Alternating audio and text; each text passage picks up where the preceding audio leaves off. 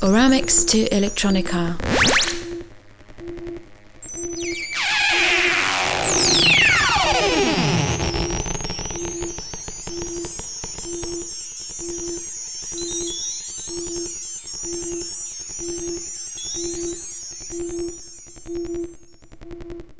There we go, now we're recording. Hello. Hi.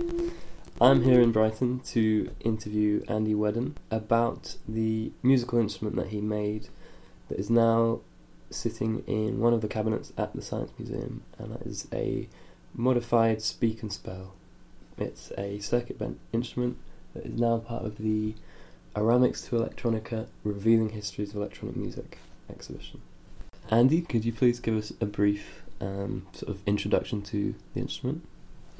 Sure, yeah, it's a circuit bent speak and spell toy, by which I mean it's been modified through the creative use of short-circuiting inside. So basically I've taken a standard speak and spell, opened it up, and by adding short circuits using bits of wire and so on, and introducing different switches and knobs, you can control to a degree the level of short-circuiting that's going on, and all of this has an effect on the sound that the toy makes.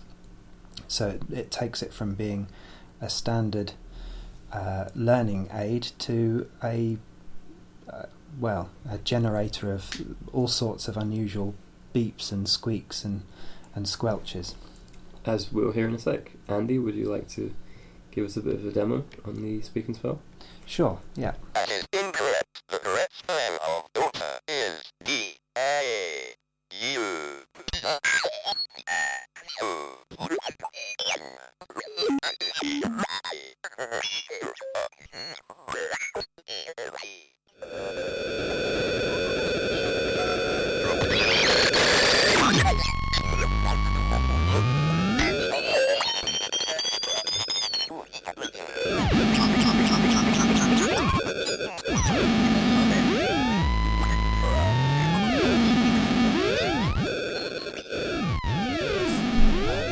So you take a device, primarily battery operated toys are good victims, and open them up, and through tinkering with the circuit boards and so on, you can find interesting short circuits that alter the sounds that you would get out of them. And with the addition of a switch or a variable resistor or other components, you can to a certain extent tailor that sound that you get, so you can vary the amount of short circuit that's going on. Okay. And how did you get involved with this? How did this all start? Well, I've been involved with making electronic music for a number of years, using traditional instruments that I could get my hands on, using a computer, using microphones, all those things, and I think it's a fairly inevitable place to end up if you're interested in looking for new sound sources, especially if you're on a budget and you can't afford to go out and buy the latest synth, that you end up looking for other things to make sounds with.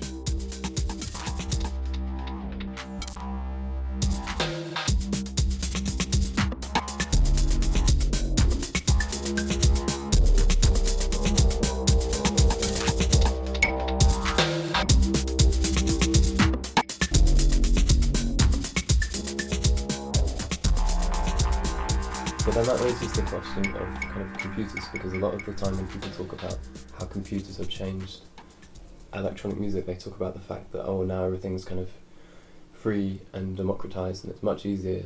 You can, the theory is that you can make any sound you can imagine on a computer, but then clearly that is not the case if there are people who are willing to go to this length to...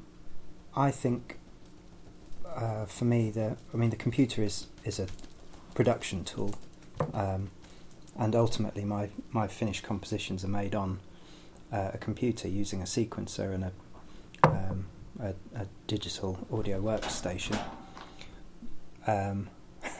But I think that the approach to circuit bending and the approach to making music with a computer for me is the same thing in many ways. It's about using what you have to get an end result, and you can use plugins or computers to modify sounds in many different ways. You don't have to just use a preset. Sure. Well, it's great that you've said.